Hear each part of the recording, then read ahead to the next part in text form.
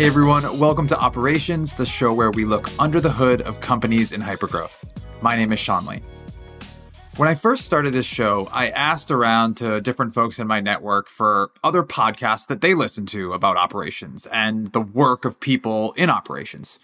And to be honest, at the time, there wasn't a lot out there, which is one of the reasons why we started this show in the first place. But there was only one podcast that I kept hearing about from multiple people and multiple people telling me that I needed to check it out. That podcast is called Second in Command, and it focuses on exclusively interviewing chief operating officers who are, you guessed it, typically the second in command to the CEO. The host of that podcast and our guest today is Cameron Herold. In addition to his podcast duties, Cameron is the founder of the COO Alliance, the former COO of 1-800-GOT-JUNK. He's a keynote speaker, an author, and honestly one of the foremost thinkers and leaders on the work of COOs and their relationship with CEOs. In short, he's a pretty big deal. And so I'm really excited that we were able to get him to spend some time with us on our show. In our conversation, Cameron and I talk about the 8 core areas that a COO should be measured on. We cover how operations teams can help to execute a company's vivid vision, and why his team's stand-up meetings were religiously scheduled from 10:55 to 11:02. To start, with all the different data points that Cameron has amassed over the course of his career, I wanted to ask him if he has been able to come up with a single way of defining the role of the COO, or is it really that different between different companies? It's truly that different. In fact, Harvard did an article about 15 years ago called The Misunderstood Role of the COO. And they identified 7 distinct types of chief operating officers, from the kind of the MVP to the heir apparent to the partner to the change agent. I forget exactly what all 7 of theirs were, but they really kind of showed that the second in command to the CEO just plays a very, very different role. And probably not unlike, marketing has changed over the years, right? Where you used to be a very offline or product based, and now, you have to have a blend of maybe online or offline, and you're certainly taking into account much more digital. The difference with the COO is they also have to be the yin and yang balance to the CEO. So the second in command is really usually in charge of all the stuff that the CEO sucks at. So it's just hard to actually say at times what the role is, other than if the CEO is sick for 6 months, the COO typically would be the one running the company. Then you even get into title differences, right? Because really you get the scope and the responsibility, but people tend to give away titles a little too quickly.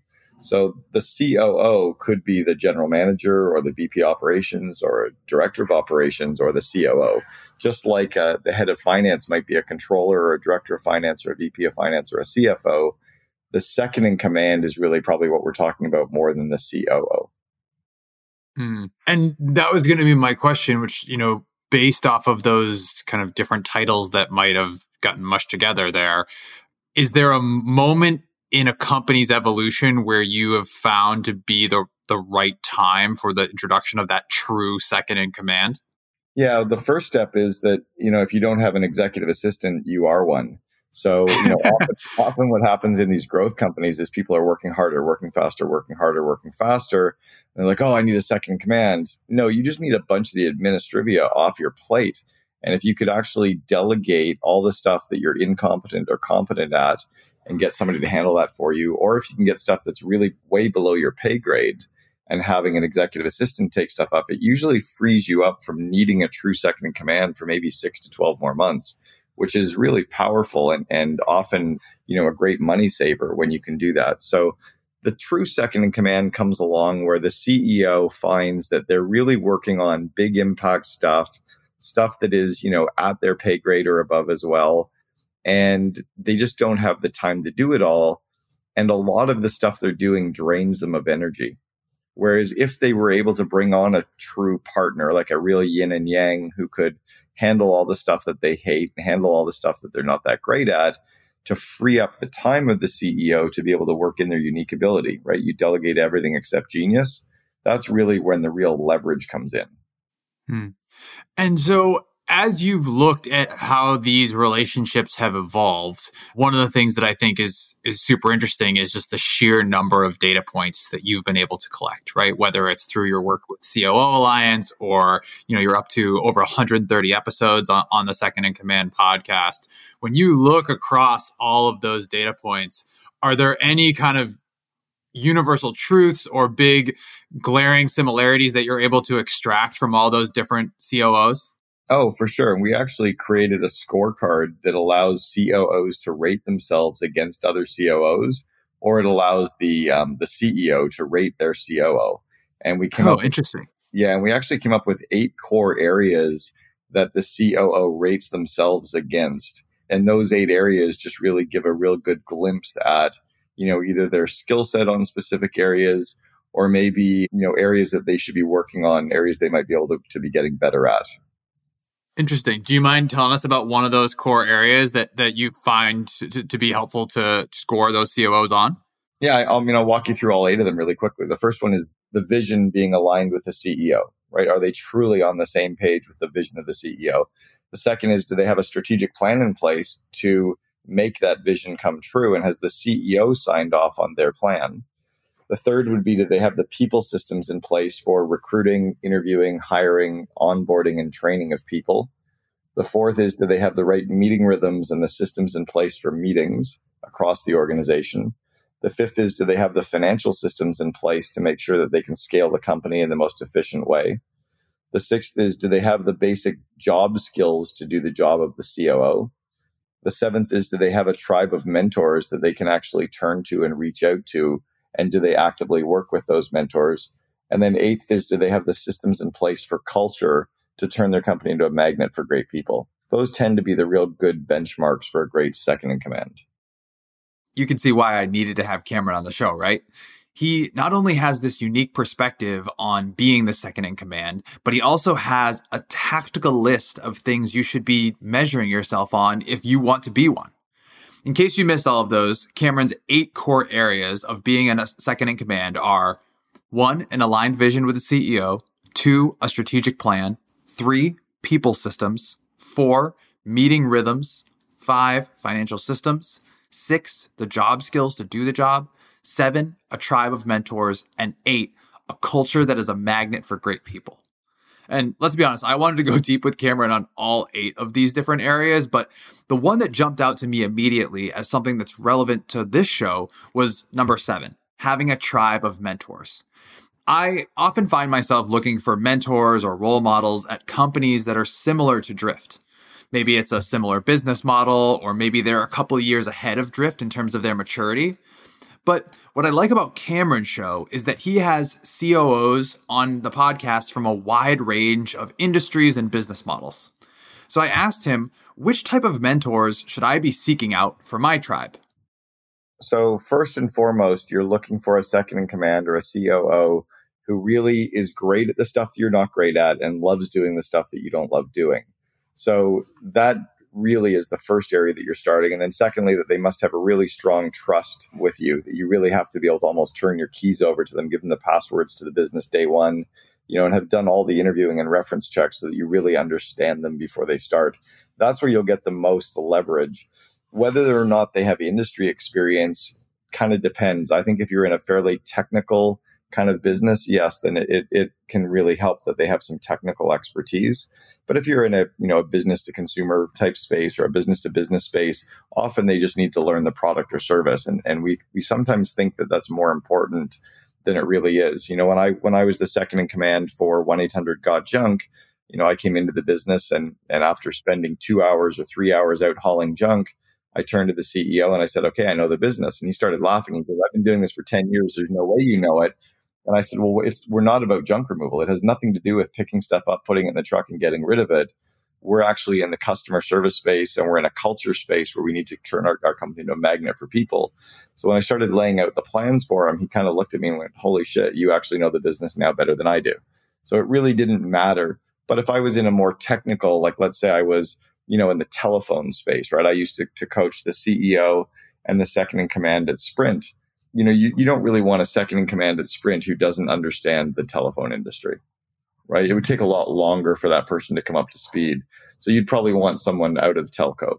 So I get that it just depends on whether you're in a very technical space as to whether the technical expertise trumps the business expertise. I also found the first two core areas that Cameron mentioned to be a really interesting pair. One, an aligned vision with the CEO, and two, a strategic plan to implement that vision. Before chatting with Cameron, I read one of his books called Vivid Vision. The book itself is a playbook for CEOs to lay out a 3-year vision for their companies in a very specific way. And Cameron makes a big deal in the book that the CEO needs to be the one who develops and articulates this vivid vision. So, based on what he was telling me about this yin and yang relationship between a CEO and a COO, does that mean that the CEO then hands off their vivid vision to the COO to turn that into a reality? Exactly right. It's very similar to a homeowner who wants to build their dream home. In this case, the homeowner is the CEO of the project, and they're going to give all of their vision, ideas of what they want the home to look like, maybe photos and drawings, and they'll give all that to the contractor. And they'll sit and talk to the contractor about their family and how they entertain and how they live, and showing them pictures and examples. So the contractor understands the vision for this dream home. The contractor then goes away and comes back with blueprints or plans to make their vision come true. The homeowner signs off on the plans and the contractor signs off on the vision. So those two things are now locked and loaded, and you hand the vision and the plans to the employees, and the workers can literally build the house without ever talking to the homeowner. In the business world, it's exactly the same. The CEO's role is to articulate in a 4 or 5 page description of what the company looks like, acts like, and feels like 3 years in the future, so that the leadership team, led by the second in command, the COO, can put the plans in place to make that vision come true. And what usually happens is you're always trying to herd cats, and you're trying to organize people and hold them accountable and manage them. That's mostly because nobody has any idea what we're really trying to build, nor do they even understand how their projects or tasks fit into a bigger picture. But when they have that clear, vivid vision that the COO can sign off on, the CEO no longer needs to get involved in the day-to-day or the how it's getting done, because they know the team is really clear on what they're building. That's super interesting. And one of the things that my mind goes to, and I think this is probably like a default ops thing, is I immediately zoned in on the part of the book where you're talking about basically kind of reverse engineering from the vision and then figuring out how to operationalize it from there. Can you help people understand, if we are the ones within our companies who are receiving this vision from our CEOs or from our leaders, where do you even begin, right? Like, how do you start that reverse engineering process and start to break that 3-year vision down into more bite-sized chunks? It's interesting. With the COO Alliance, we spend a lot of time with our members of the COO Alliance talking about reverse engineering, project planning, goal setting, strategic thinking, basically figuring out how to put the plans in place. And then I've got a podcast called the Second in Command podcast, and it's amazing listening to all these COOs, because we never interview the CEO. We always want the rest of the story. And it's really interesting to hear them talk about how they put the plans in place to make it come true. So I want you to think about building a home for a second again, that you have the foundation that you pour first, right? That concrete foundation is the base of the home. And if the foundation is weak, it's really hard to put up the walls and put in the electrical and the plumbing. So you need to do a strong foundation. Then you put up the walls, then you put in the electrical and the plumbing, and then you put in the drywall. And sure, the homeowner is super excited about the Wolf stove and the beautiful cabinets, but that comes in at the very end or towards the end. In your vivid vision, there's parts of your vivid vision that are the core foundational parts of your vivid vision. And I almost talk about it like a jigsaw puzzle, where the 4 corners of the jigsaw puzzle are your vivid vision, your BHAG, the big, hairy, audacious goal, the core values, and your core purpose. So it's making sure that you have systems in place to understand those 4 things, to live those 4 things, to communicate those 4 things, to align people around those 4 areas. Those are the foundational building blocks. And then the first wall or the first side of the jigsaw puzzle are all of the people systems. So this is where the COO is putting in place all the systems related to recruiting, interviewing, hiring, training, onboarding, and the leadership development of people, and also getting rid of the wrong people, right? All of those systems related to people are very foundational. And then from there, it's all the strategic thinking systems. So it's the strategy, it's the planning, it's the annual planning, it's the quarterly planning sessions, it's the goal setting.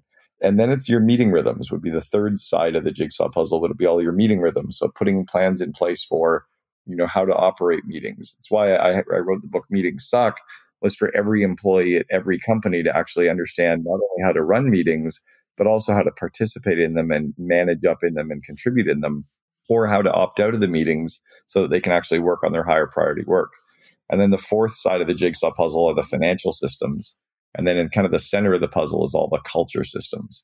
So we really want the second in commands to kind of think of the businesses that way and build it very foundationally. And that's why the strong, fast companies, really can scale, is because their base is so strong. Like, we built the number 2 company in all of Canada to work for, but our vision was really strong. Our core values, we obsessed over them. Our BHAG was clear. Our core purpose was clear. All the people systems were clear. It was easy to kind of scale it when you have all those pieces in place. It's so funny. As you were starting to describe the house metaphor, I was immediately calling back to kind of the 8 core scorecard areas of a COO. And it was amazing how then, as you were describing the different parts of the house, like literally those are they're the same things, right? It's the same core competencies, it's the same skill sets, and you're kind of being able to repurpose those in the execution of the vivid vision kind of brings it full circle back to the skill set you said a second in command needs, right? Well, and it's interesting. Like, if you think about people in relationships, I had the second in command for Rippling on my second in command podcast, Matt. And Matt was talking about, he has a document that he gives to every new employee, and it's the operating manual for Matt. It's the COO's operating. It's how he ticks. It's what drives him crazy, what pisses him off, what turns him on, how he manages projects, how to communicate with him, how to show up at his door. He gives a 2-page document which fast forwards everybody's relationship with him. This is a guy who's thinking about core values and people and onboarding of people in a really specific way. I don't care if you're a COO or you're someone more junior building a team inside of hypergrowth. The 4 foundational corners of the puzzle that Cameron describes here can be a blueprint for all of us. It's not easy. He talks about the foundations, the walls, the pieces in the middle. It's not meant to be easy, but it can become more clear. The path to building a successful team and to being a successful second in command is all within those different puzzle pieces. But let's be honest with each other. For every grand vision or lofty goal you've ever heard, you've also seen plenty of ideas that never make it past an initial PowerPoint deck, right? Cameron's book talks about not just creating the vivid vision, but executing and, more importantly, maintaining it. My question was, how we actually do that maintain part? Things change so quickly around me every single day. Is a 3-year plan realistic? Yeah, the first one is to make sure that you only put in place a 1-year plan, because by the time you get into a 3-year plan, everything's changed. So you have a 3-year vision, right? The vivid vision is a 3-year document, but the 1-year plan that you'll execute on. I also have 4 core goals that I really kind of organize the organization around. The first one is your employee net promoter score, because the happier your employees are, everything goes better. The second one is your customer net promoter score. So you'll notice I'm not talking about revenue or profit yet. It's how happy are my employees? How happy are my customers? When you obsess about those 2 things, your profit takes care of itself, as does pretty much your revenue. So those are the 4 goals I go after: employee net promoter score, customer net promoter score, your profit as a pure dollar figure that we're chasing down annually, and then a revenue goal. I also really like to stretch into my goals. So I don't forecast where I'm going to be for the next year. I decide what I want my revenue to be 3 years out. I decide what it needs to then be 2 years out. And then I decide what my revenue needs to be in 12 months. And then I figure out a plan on how to make that happen within our core values and within our core purpose. So then we figure out how to make those things happen. If we were thinking at 1-800-GOT-JUNK, we had 6 consecutive years of 100% revenue growth. 6 years in a row, we grew at 100%. So we went from 2 million to 106 million in 6 years with no debt. We gave up no equity, and we ranked as the number 2 company in Canada to work for. But we figured out how to make those growth numbers happen. And that's what allowed us to say no to a lot of stuff, but to say yes to the right stuff. Over the course of those 6 years, and certainly in the work you do today too, I'm curious how you either thought about it yourself when you were in the role or how you coach operators today to kind of flex that longer term thinking muscle, right? Because I know for me personally, like you end up so in the weeds, you have to really make an effort to abstract yourself and think longer term. I know that the vivid vision is meant to be a CEO's exercise, but I'm curious how you coach COOs and second in command and ops folks to build that longer term thinking muscle, or do you think that they need it? No, they absolutely need it, especially in a growth company. So we'll talk about first hyper growth. So this is kind of 100% or greater. You need to have a monthly meeting for at least 2 to 3 hours where your leadership team talks about stuff 6 to 12 months out on the calendar. Just brainstorming, blue sky, throwing shit against the wall, post-it notes, kind of what ifing. And you what if the good stuff that could be happening, you what if the bad stuff that could be happening. So you're thinking about opportunities and what could be coming down that road. So we every month would have a 3-hour meeting. We had an ongoing list of topics that we'd want to brainstorm on. I'd be like, what would it be like if we opened up in Australia? Or what would it be like if we did acquisitions? Or what could it be like if we went public? And we just brainstorm around stuff, typically 30 minutes to an hour. But we were doing that every single month. It was in our calendar for 3 hours a month. If you're growing at kind of 25 to 100% growth, you probably only need to be doing that on a quarterly basis. And if you're growing anywhere between 7 and 15% growth, maybe you need to have strategic time, as part of your normal quarterly or annual planning meetings. So that was our strategy meetings. And that was in addition to the 2-day annual planning meeting, which was about strategy, vision, goal setting, and the plan. And then we also had a quarterly half day to a full day meeting to kind of press reset on the plan and again, talk strategically. But we had a lot of time baked in our calendar for strategy. Yeah, and I can see how that kind of ties back into the meeting rhythms. Do you view it as ops' role to drive those cadences or drive those meetings and bring people together for that what if exercise? Yeah, it's operations' role to think about strategy and figuring out how to get there. And then IT and finance and marketing and everyone else can figure out how to make that come true. Yeah, I find it's dangerous at times to have IT driving strategy because they often go in a direction where the tail can start to wag the dog. The question they would ask then is like, how would we do this thing we want to do instead of like, what are the things we want to do?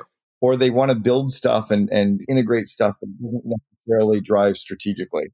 Whereas operations tends to have a more holistic view of the customer and the employees and the market and the economy and our cash flow and resources, whereas IT can tend to be fairly singular around its approach. And if you're doing that, let's say you're in that hypergrowth category you mentioned, and you're doing this on a monthly basis, certainly the circumstances can change that quickly. Is it hard then to maintain some level of consistency in the course? Like, how do you know if the thing you've thrown out there as the what if, you've given it enough time for it to work, or that thing is still, not fully baked and it needs another month before you abandon it? Well, you've got your weekly leadership team meetings where you're typically meeting for 90 minutes to talk about the core projects that you're working on to make the quarterly goals happen, right? You're debriefing with each other and committing to what your goals are for the next week and talking about obstacles and helping to remove obstacles together. And then we also used a daily huddle where we had an all company stand-up meeting for 7 minutes a day. It was held at 10:55 until 11:02, where we shared good news. We went through the key numbers, we did our project updates, and then we talked about missing systems and frustrations. So you have that daily pulse. Those rhythms in your calendar are what helps scale a company. That's amazing. We talk a lot about systems and routines and cadences with folks on this show. And I love how you still remember exactly the start and stop time of those meetings and how critical those were to your operating rhythms. Yeah, I mean, I've got companies all over the world using those systems now, but we started our daily huddle based on a concept we learned from Vern Harnish with Rockefeller Habits, put it in place in 2001 where we had about 20 employees. And, fast forward 19 years later, 1-800-GOT-JUNK is still doing daily huddle and they've never missed a day in 19 years. The reason it was 10:55 was the first part of the day where the energy level drops is 11 a.m. The second part in the day when energy level drops is 2 p.m. So the good times to run huddle are usually first at 11 o'clock or 2 o'clock. We chose 11 as a good spot to kind of get a burst of energy before lunch. And then the reason we do it for 7 minutes is if it's much longer than that, it kind of drags. So we picked a very defined time, and then we had everyone's computers set up with an alert. So at 10:53, their computers would ring. They'd stop whatever they were doing. They'd finish phone calls, finish meetings. They'd walk to the huddle area, and we'd start exactly on time and finish exactly on time.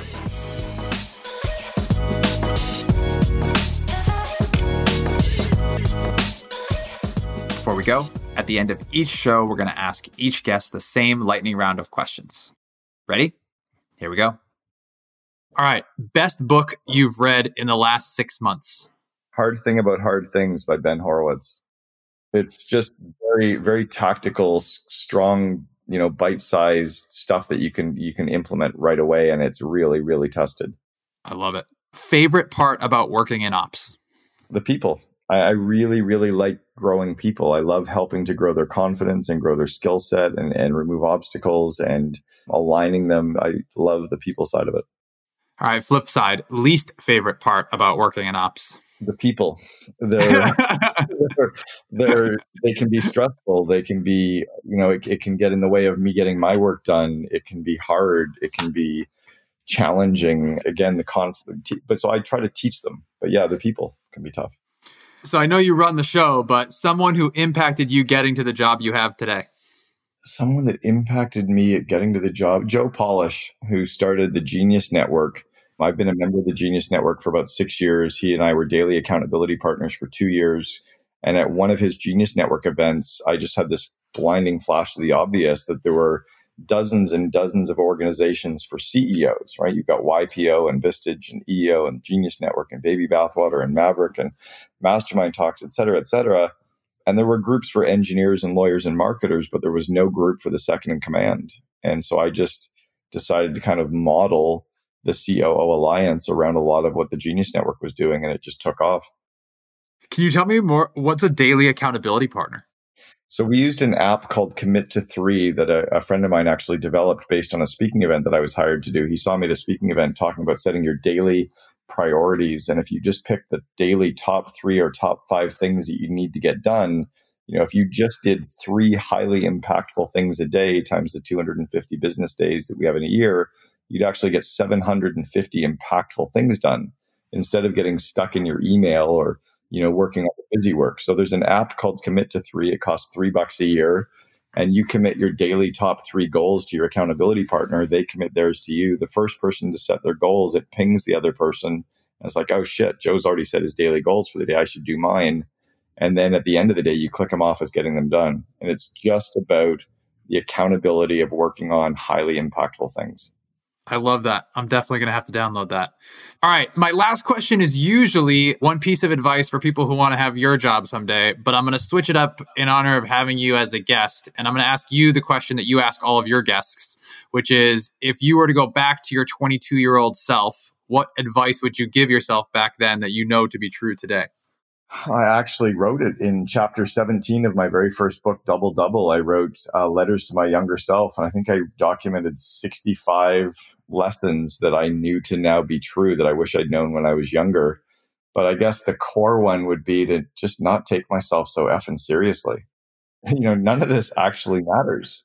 Like this doesn't, like nothing matters. Like we're all going to die. Why don't we just have more fun and laugh a little and enjoy our work along the way, because none of us are getting out of this alive. We're just all walking each other home. I noticed that came up a bunch in your vivid visions as well. You were always saying that the future version of yourself was very at ease. People were saying how comfortable you were in the work you were doing and how well suited you were for what it was you're doing. So you can see how that worked its way back into the visions you were giving to yourself as well.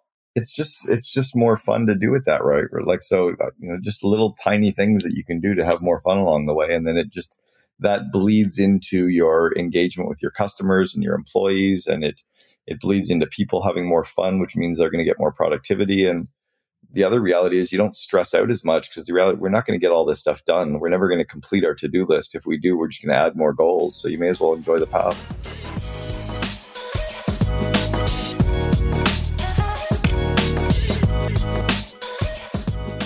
Thank you so much to Cameron for coming in and joining us on this week's episode of Operations. If you want to learn more about Cameron, you can check out all of his work, his podcast, his books at CameronHerold.com. That's CameronHerold.com. All right, if you like what you heard on this week's episode, make sure you are subscribed to our show so you get a new episode in your feed every other Friday. And if you're really liking what you're getting out of this show, make sure you leave us a 6-star review on Apple Podcasts or wherever you get your podcasts. 6-star reviews only. All right, thanks so much for listening. That's going to do it for me. We'll see you next time.